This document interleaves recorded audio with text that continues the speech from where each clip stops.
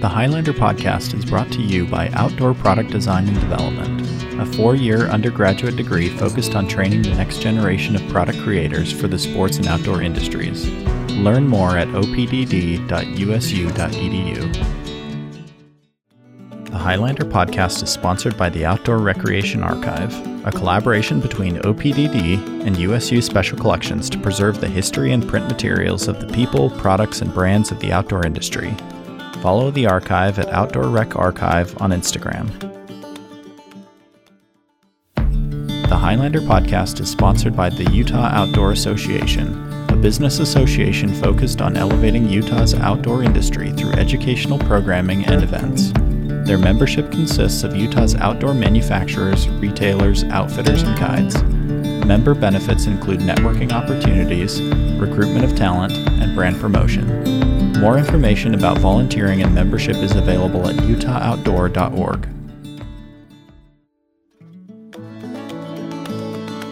On this episode, Maddie Anzovino, a fabric and product developer for Backcountry, talks to OPDD students about the role of sustainability within a product team and the impact designers and developers can have on making more sustainable product and planet. Thank you so much for having me and Chase for reaching out. Bear with me, it's my first time ever doing anything like this. So I'm excited, a little nervous. Put together a little PowerPoint just to mostly keep myself on track because sustainability is such a huge and vague topic to a lot of people. And there's so many different aspects of it that are important to consider. So jumping in. There we go. Just a little background about me. My name is Maddie. I am the Fabric and Product Development Associate Manager here for 3 different private labels. We have Backcountry, Stoic, Basin and Range. I've been here for 2.5 years now on the dot. Previously, I was working for a fabric mill and vertical garment supplier based in East Asia as their U.S. liaison in New York City. And before that, I was a visual merchandiser at a gear shop in Colorado. So I've been bouncing around a little bit, but very passionate about the outdoor product industry specifically and apparel in general. But I love the outdoor industry because this is the side I feel like of apparel that really cares. And we'll dive into that a little bit more. But just a bit more background, I studied fashion merchandising at Texas Christian University. I'm 3rd generation apparel sourcing and development. So although I've only been in the industry for less than a decade now, I feel like I've been in it my whole life. And I know the coolest thing is in learning about it in school, it gets you like ready to go. But I've learned the most since being out of school. So just soak up everything you can now, but just know you will never stop learning. I feel like every single day is truly something new. And so in the past just 2.5 years here, it's been pretty spectacular what I've learned. So why sustainability? I love that you guys are wanting to talk about this now, because when I was in school, I didn't even hear the term sustainability until junior, senior year. And it was a bit rattling to learn what was actually happening in the industry and how the apparel industry truly is the second most destructive and pollutant industry in the world next to oil and gas.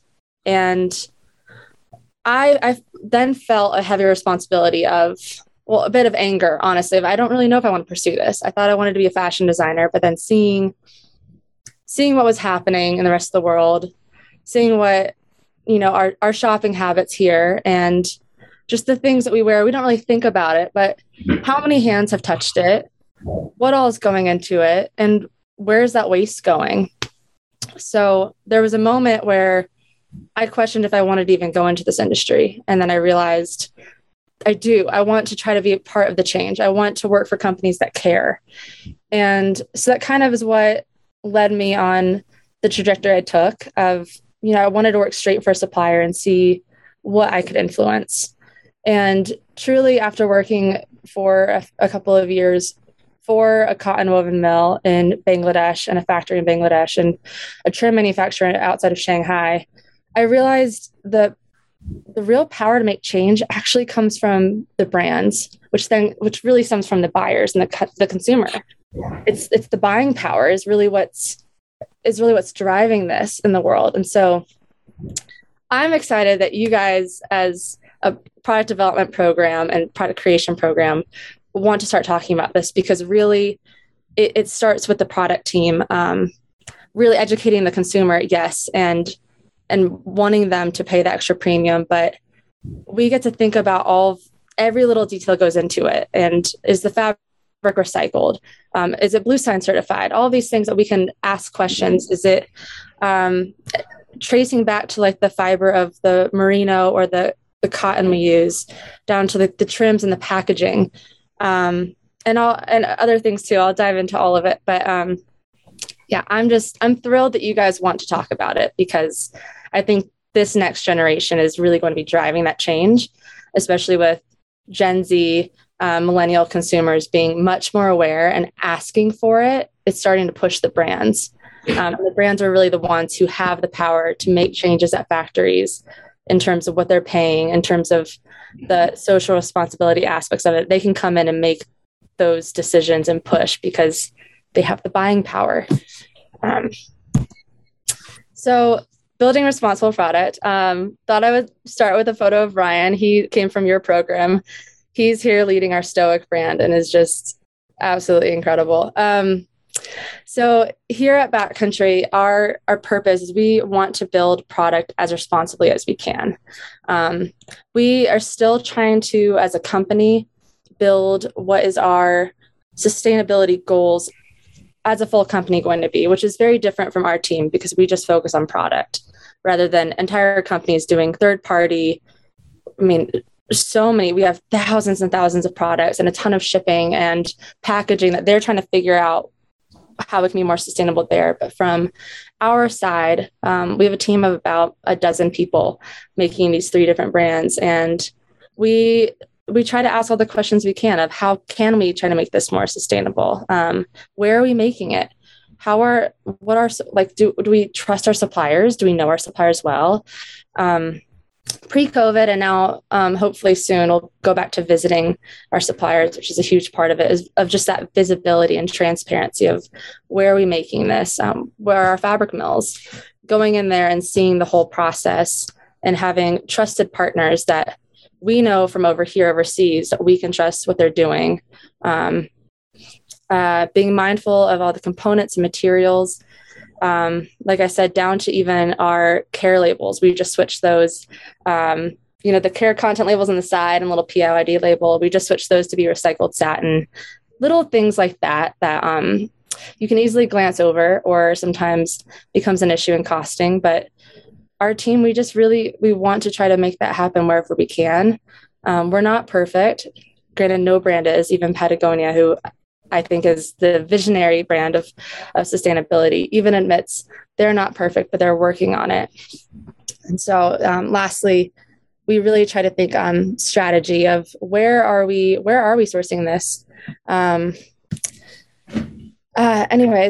Fabric development. So coming to you live from our fabric room, I do most of the fabric sourcing for the 3 brands. And oh no, wait, hold on, sorry. It's just automatically going. And I try to ask questions when we pick a fabric header. So say our lead merchant has a few different inspirations of what he or she wants. So I then look at that fabric and think, okay, well, based on the construction of it, is it a woven? Is it a technical woven with nylon, say DWR finish? I have a handful of mills, mostly in Taiwan or Eastern China, that I know specialize in that.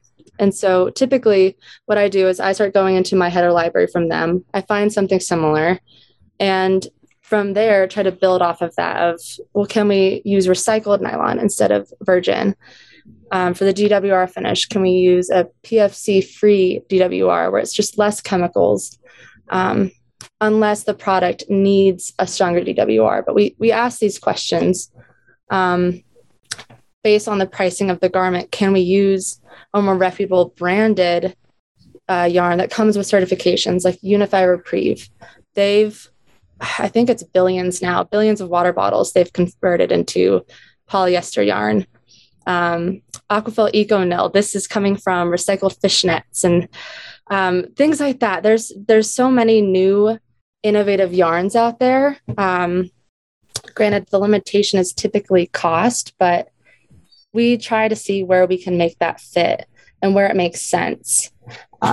Pulled some of our products, which I think is on a slide in a second. But for example, this is I'm really excited about this. This is a shameless plug of a product that just went live. It's called our TO Down, and it's our ultra lightweight, super warm down jacket with 800 fill allied responsible down, which means it's coming from certain lots. You can trace back on the hang tag of seeing where this goose down was gathered, not plucked. And the face and shell are both a recycled nylon. And looking at this product, even the shock cords, we tried using recycled shock cords. So everything about this, we just said, we're going to build a great product with purpose. How do we try to make it as responsible as we can?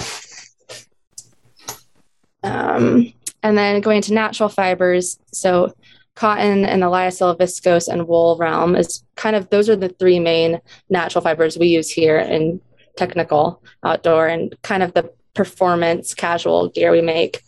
The cotton, can it be organic? Is it certified BCI, which is Better Cotton Initiative, or the Global Organic Standard? There's even recycled cotton now that I'm beginning to see on the market, which is exciting. Lyocell and viscose, super soft fabric that everyone is loving. Everyone loves rayon and viscose in the fashion realm, but rayon is one of the more toxic and destructive fibers to be produced. So it's really harmful for the mill workers who are creating the rayon, extruding the fabric, extruding the yarns. So I try to stay away from rayon, but there's similar wood pulp based yarns that are becoming pretty big on the market now, mostly by Lenzing, Lenzing. They are pretty phenomenal, fully closed loop. I think about 99% closed loop supplier, where they're focusing on their wood pulp is being sustainably sourced, meaning not a result of deforestation, etc. And so they have new fabrics. I'm actually wearing one of them now, called EcoVero, which is a more sustainable viscose, and Tencel Modal, which is just the most buttery soft fabric. But again, it's a bit pricier than a typical rayon, which is what most of the consumers are feeling, even at like from Target to Zara to all the Aritzia, all of those brands, I feel like have been moving a lot towards the viscose because it's really cozy and comfortable, but we're willing to pay that extra premium, which really sometimes doubles the product price, just to know where it's coming from and that the traceability of that, and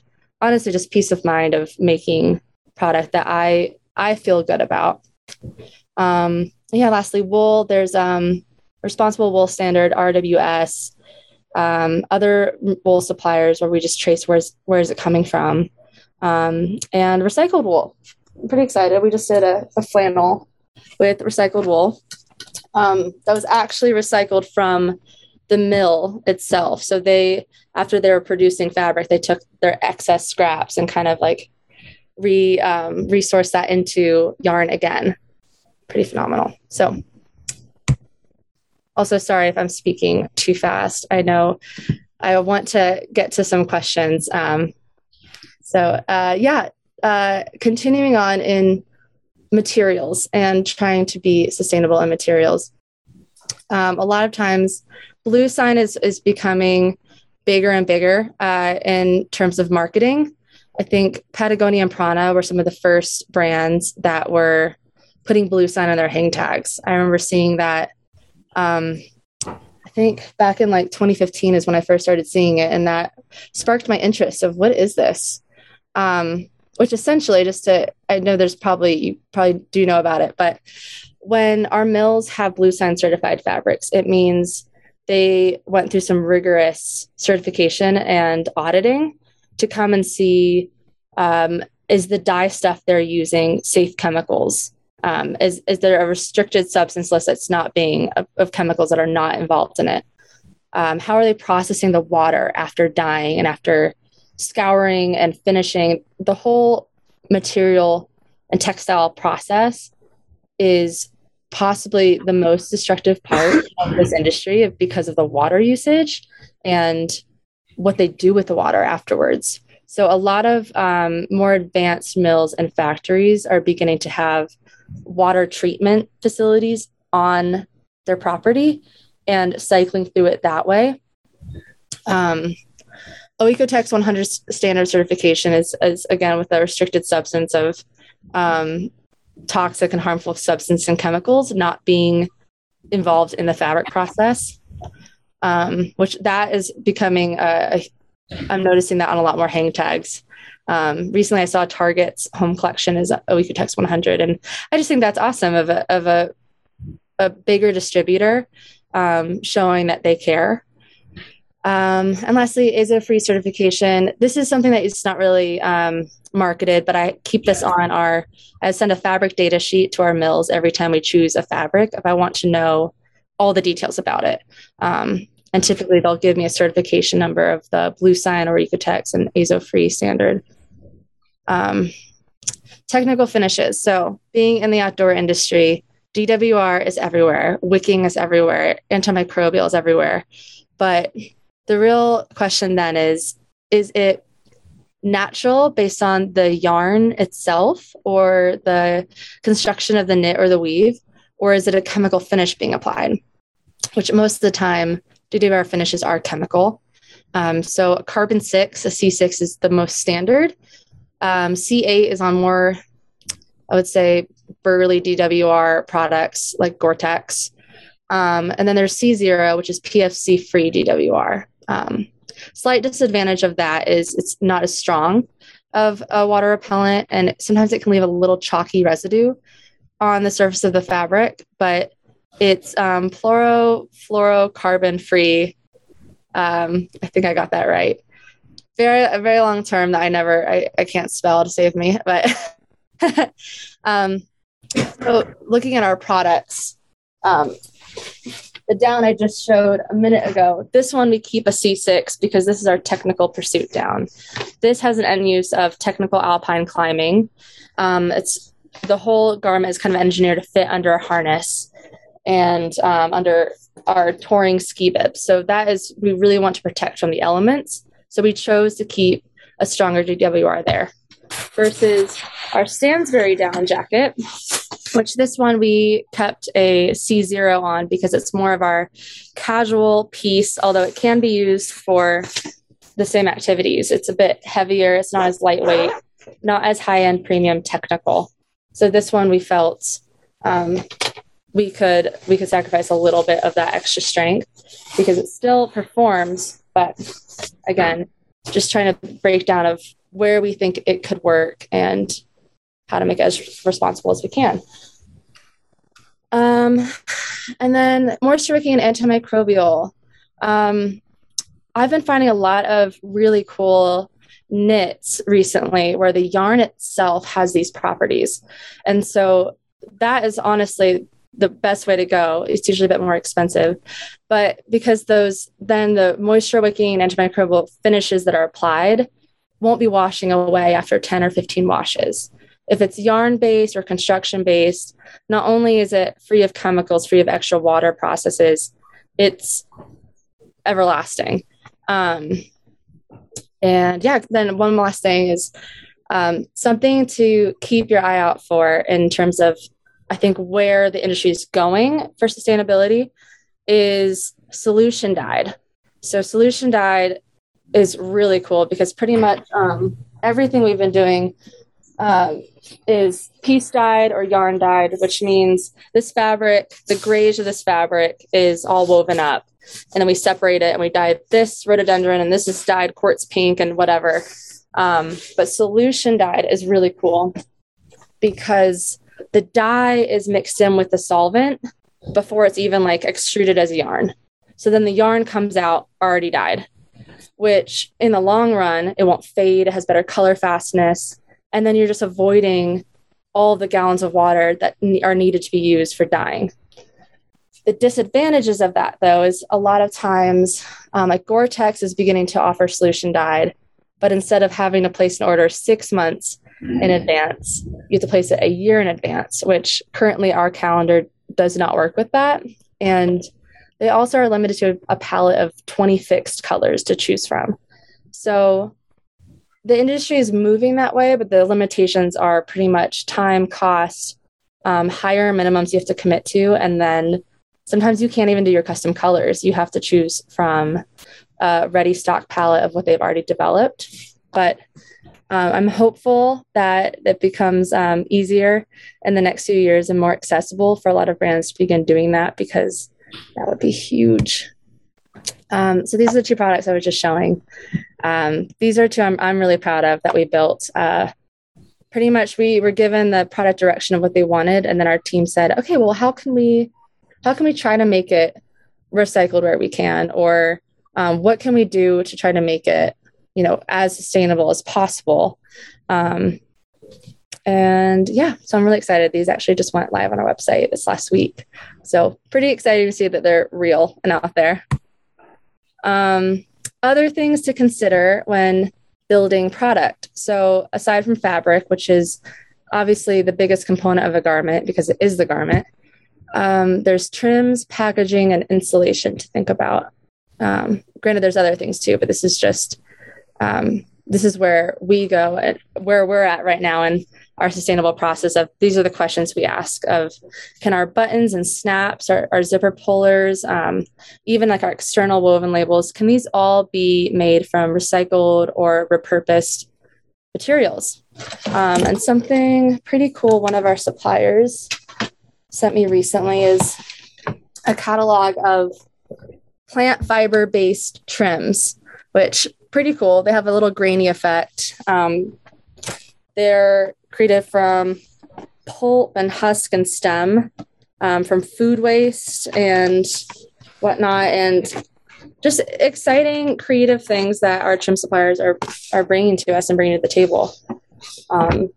We've been looking at using like a coconut husk button for one of our shirts. So there's more options in terms of more than just a recycled plastic. A lot of suppliers are getting really creative with how they can use even food waste. So packaging and labels. First question is all of our packaging necessary? When some of my team members and I started here, we were using these huge thick poly bags and a ton of tissue paper and these big hang tags. And we realized, do we really need this? I mean, currently we're mostly online. We have a few retail stores now, which those do need hang tags, but do we need all the tissue paper? Can we make this poly bag at least from recycled polyester? Are there biodegradable poly bags we can look at? So little things like that all add up. And honestly, the costing of all these is getting easier and easier because some of our suppliers won't even make a poly bag unless it's recycled. So at that point, it's a pretty fair trade-off. We may be paying 1 or 2 extra cents, which when it comes down to pennies, it's really a no-brainer. So, and lastly, insulation materials. So we use all of our down goose feather is from Allied RDS. I mentioned it earlier, but all the hang tags come with a tracking number. We can see exactly where the goose down came from. Super transparent. We use from Polartec and Primaloft. They have their synthetic insulation. Most of it is now 100% recycled polyester. I haven't even received a book from them recently that's not recycled. So the industry is moving that way, and it's really exciting because a lot of big brands like Patagonia, who have been pushing for this for the last decades, they've been paving the way to make it easier for smaller brands like us to easily step in. And it's just getting easier as we go on. Another thing we've been doing here, which I can only really speak on it from just sitting next to our tech designers and working so closely with them. But we've started using Clo 3D, and it is pretty phenomenal. And so our hope in this next year is to reduce half to 2/3 of our sampling we do by doing it all digitally.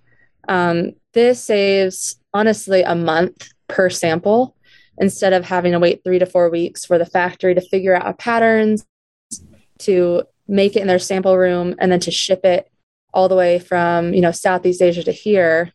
We can just do it virtually.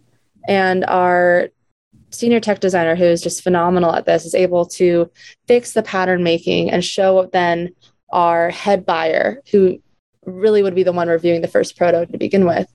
And sometimes they make pretty significant changes, which would be almost redesigning the style. And instead of having to, say, wait a month and having our factory do all this work for us, we're able to save time and do it here, get the specs as close as possible. And the first sample that we then receive from the factory based off this pattern is close to perfect of what we're wanting. It's been interesting to see. I sat in a webinar last week and they were saying this technology has actually been around since 2001 or 2002, which I had no idea. It's been that long, but a lot of brands have been really hesitant until the pandemic hit. And so if anything, the pandemic has helped this industry is pushing for more digital communication, which reduces time, reduces unnecessary labor, all of that transit of mailing packages back and forth, and no need to make a sample roll of fabric just for a sample that once you see it, maybe you don't want it anymore. And so we are super excited because it saves a lot of time on our end and our factories love it. So, yeah. And lastly, aside from just materials and outside from the technology, a huge part of trying to build sustainable product, it really comes down to planning and strategy. You need to be committed and want to be sustainable, because then it comes in kind of every question of, where are we making this? Does this make sense to make this in this country? If our fabric's coming from here, what's the priority? Do we need this factory that has these capabilities, or do we want to use this, premium fabric from Japan? Okay, well then let's try to find a factory near there to reduce the transit. Using dead stock available fabrics. Cotopaxi is amazing at this. Using available, like what is probably going to get destroyed or thrown away or burned, they end up using in their products. And sometimes this works really well. We've tried doing this for more smaller components. So say for this jacket, we have like a woven back panel. So for this, we reached out to our factory and said, can you help us find available fabric that's in stock? We just need a black. We can use black across all. We can minimize the colors. So no need to dye and make all this special fabric for it. So in those little ways, it's really just trying to be thoughtful of like every component, which is hard, and not every product is perfect or super sustainable. And like I said, it's really having to break down all of the aspects as you're making it and kind of questioning everything. Last thing in terms of strategy is hitting order minimums. So if any of you guys end up going into development, this is one of the harder conversations usually to push back on merchants and designers. Of they may have ideas of using this fabric for this product and this for this and whatever, and maybe wanting just to do a small run of only 300 pieces. But most of the bigger mills and technical fabric mills require a pretty standard order minimum of 3,000 yards per grage. So the type, just the blank fabric, and then 1,000 yards per color. And when you can't hit that minimum, they still have to make that anyways. As you can see in this photo, the rolls are just huge. In this photo, they were sewing 2 different rolls of grage that were all going to be dyed together. So here it's one way too of just kind of pushing back and on the other half of your team who's doing more of the planning and visualizing and concepting, to say, well, I want to support our mills because it helps them to hit these minimums. And then we're ensuring that, we're not just buying 800 yards and they're making 3,000. And what are they going to do with the other 2,200? So a big and pretty hard factor of this that is always a challenge because it requires a lot of planning and strategy of where to share fabric, share colors, but something pretty huge to keep in mind. And yeah, and also just in terms of the line plan in general, towards my last points here, kind of having a clear plan from the get-go with your factories, reducing the changes you do, and not trying to just overdevelop and choose, like maybe we'll design 20 things and we only go forward with 5. That is a lot of wasted time, labor, materials. So being more cognizant from the get-go of let's produce what we believe in. And that helps the factories too. I think a huge question, at least a lot of my friends who aren't in the industry are usually confused about, is just why isn't everyone sustainable? Everyone's talking about it. That's where we're going.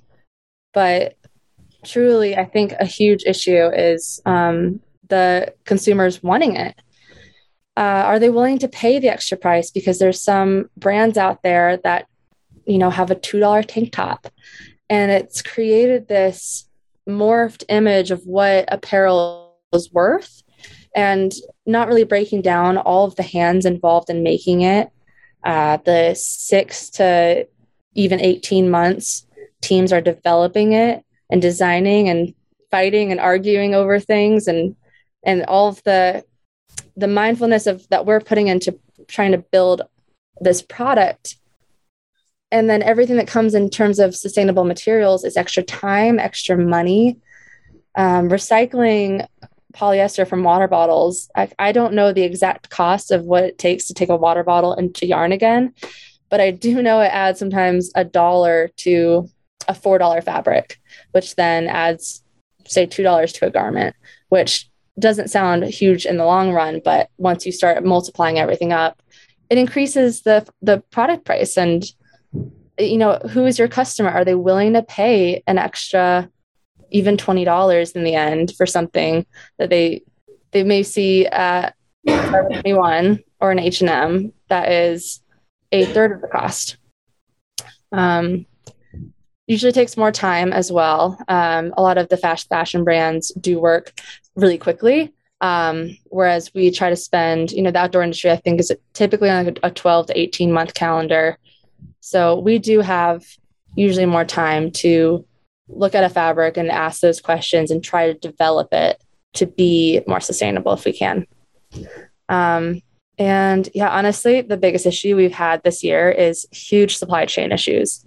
There is just a yarn shortage across the whole world. And so it's been like daily emails of our fabric mills trying to lock down of, can we order this special yarn? Like recycled is typically considered special. And it's just not something they keep in stock, like at their regular commodity polyester, commodity nylon. And these mills are just fighting each other to secure the yarn. If you don't have yarn, you don't have fabric. And so, and lastly, I think some brands are unwilling to change because in order to push yourself to be more sustainable, it is costly and, like I said, it takes time. But when it comes down to it, a lot of businesses focus on, they don't want to reduce their margins, lose profit, which is why I love being at a company that cares about it. And we can have these conversations of, well, it's going to increase the garment by this much, but we think it's important. And yeah, lastly, when like I mentioned, I was in school, I wanted to learn about sustainability, this big, huge umbrella topic, but I didn't really know how to start or where to go. And truthfully, I've learned the most from just being in the thick of it. But I really suggest you guys subscribe to Sourcing Journal. This is my personal favorite publication. I'm not the type where I can read like 8 different newspapers in the morning. They send me a morning, even afternoon email of just different things going on in the industry, whether it's this company bought out this or Nike just launched this, or everything from sustainable articles to just industry news. I've learned a lot from it. Trade shows. If there's a trade show near you, or you can travel to one and register, I highly recommend. There's always seminars there where people who have just been leading in the industry for decades go and speak, and it's amazing. And then you can ask these, incredible experts questions, and you just hear from them. And I've learned a lot from Outdoor Retailer is a huge one that I'm sure you guys probably go to. There's also Sourcing Magic in Vegas. There's Performance Days, Functional Fabric Fair in Portland, Tex World in New York. So there's a good bunch of them here. And a lot of them have been online, like Sourcing at Magic is online right now and free. So I sat in one yesterday. There's another one next week of just webinars, and people from all over the world are attending. And it's exciting to get together as an industry and talk about it, because no one's fully figured it out and everyone's just trying to share what they know. I also highly, highly, highly recommend, if you've not seen The True Cost. This is what I watched later in my college career that really opened my eyes to what's going on in the industry. And I think the biggest thing we need to be as developers, as creators, is we need to be aware. We can't be ignorant to what's going on. I think awareness is huge, because the more you know, the more you realize you don't know. And it's pretty daunting how huge of an effect just a shirt can have on the global perspective of things. And so it's a hard film to watch, because it really shows kind of what happened in Bangladesh in 2013, the Rana Plaza collapse. And really it's just driven by US consumerism, if you ask me. And it's given me more drive and purpose of why I want to try to build product as best as I can and think about our factory workers and where we're making it. And just knowing we have any kind of influence in it is huge. So, okay, I feel like I've just rambled for 30 minutes. I think we have 10 minutes left. So we're out of time. Out of time? Okay. So I was going to ask, are you okay if I post your email in the assignment link for the students? If they have questions, they can reach out through email. Would that be all right? Perfect. Yeah. I'm so sorry there's no time to. No, it's my fault. We had technical problems at the beginning that ate up a good bit of time. So let's thank Maddie. Let's give her a round of applause. Thanks for listening to the Highlander Podcast. For more conversations with outdoor leaders, subscribe wherever you listen to podcasts, watch episodes on the Outdoor Product Design and Development YouTube channel, or on opdd.usu.edu/podcast. Follow along on Instagram at USU Outdoor Product, and let us know how you're enjoying the show.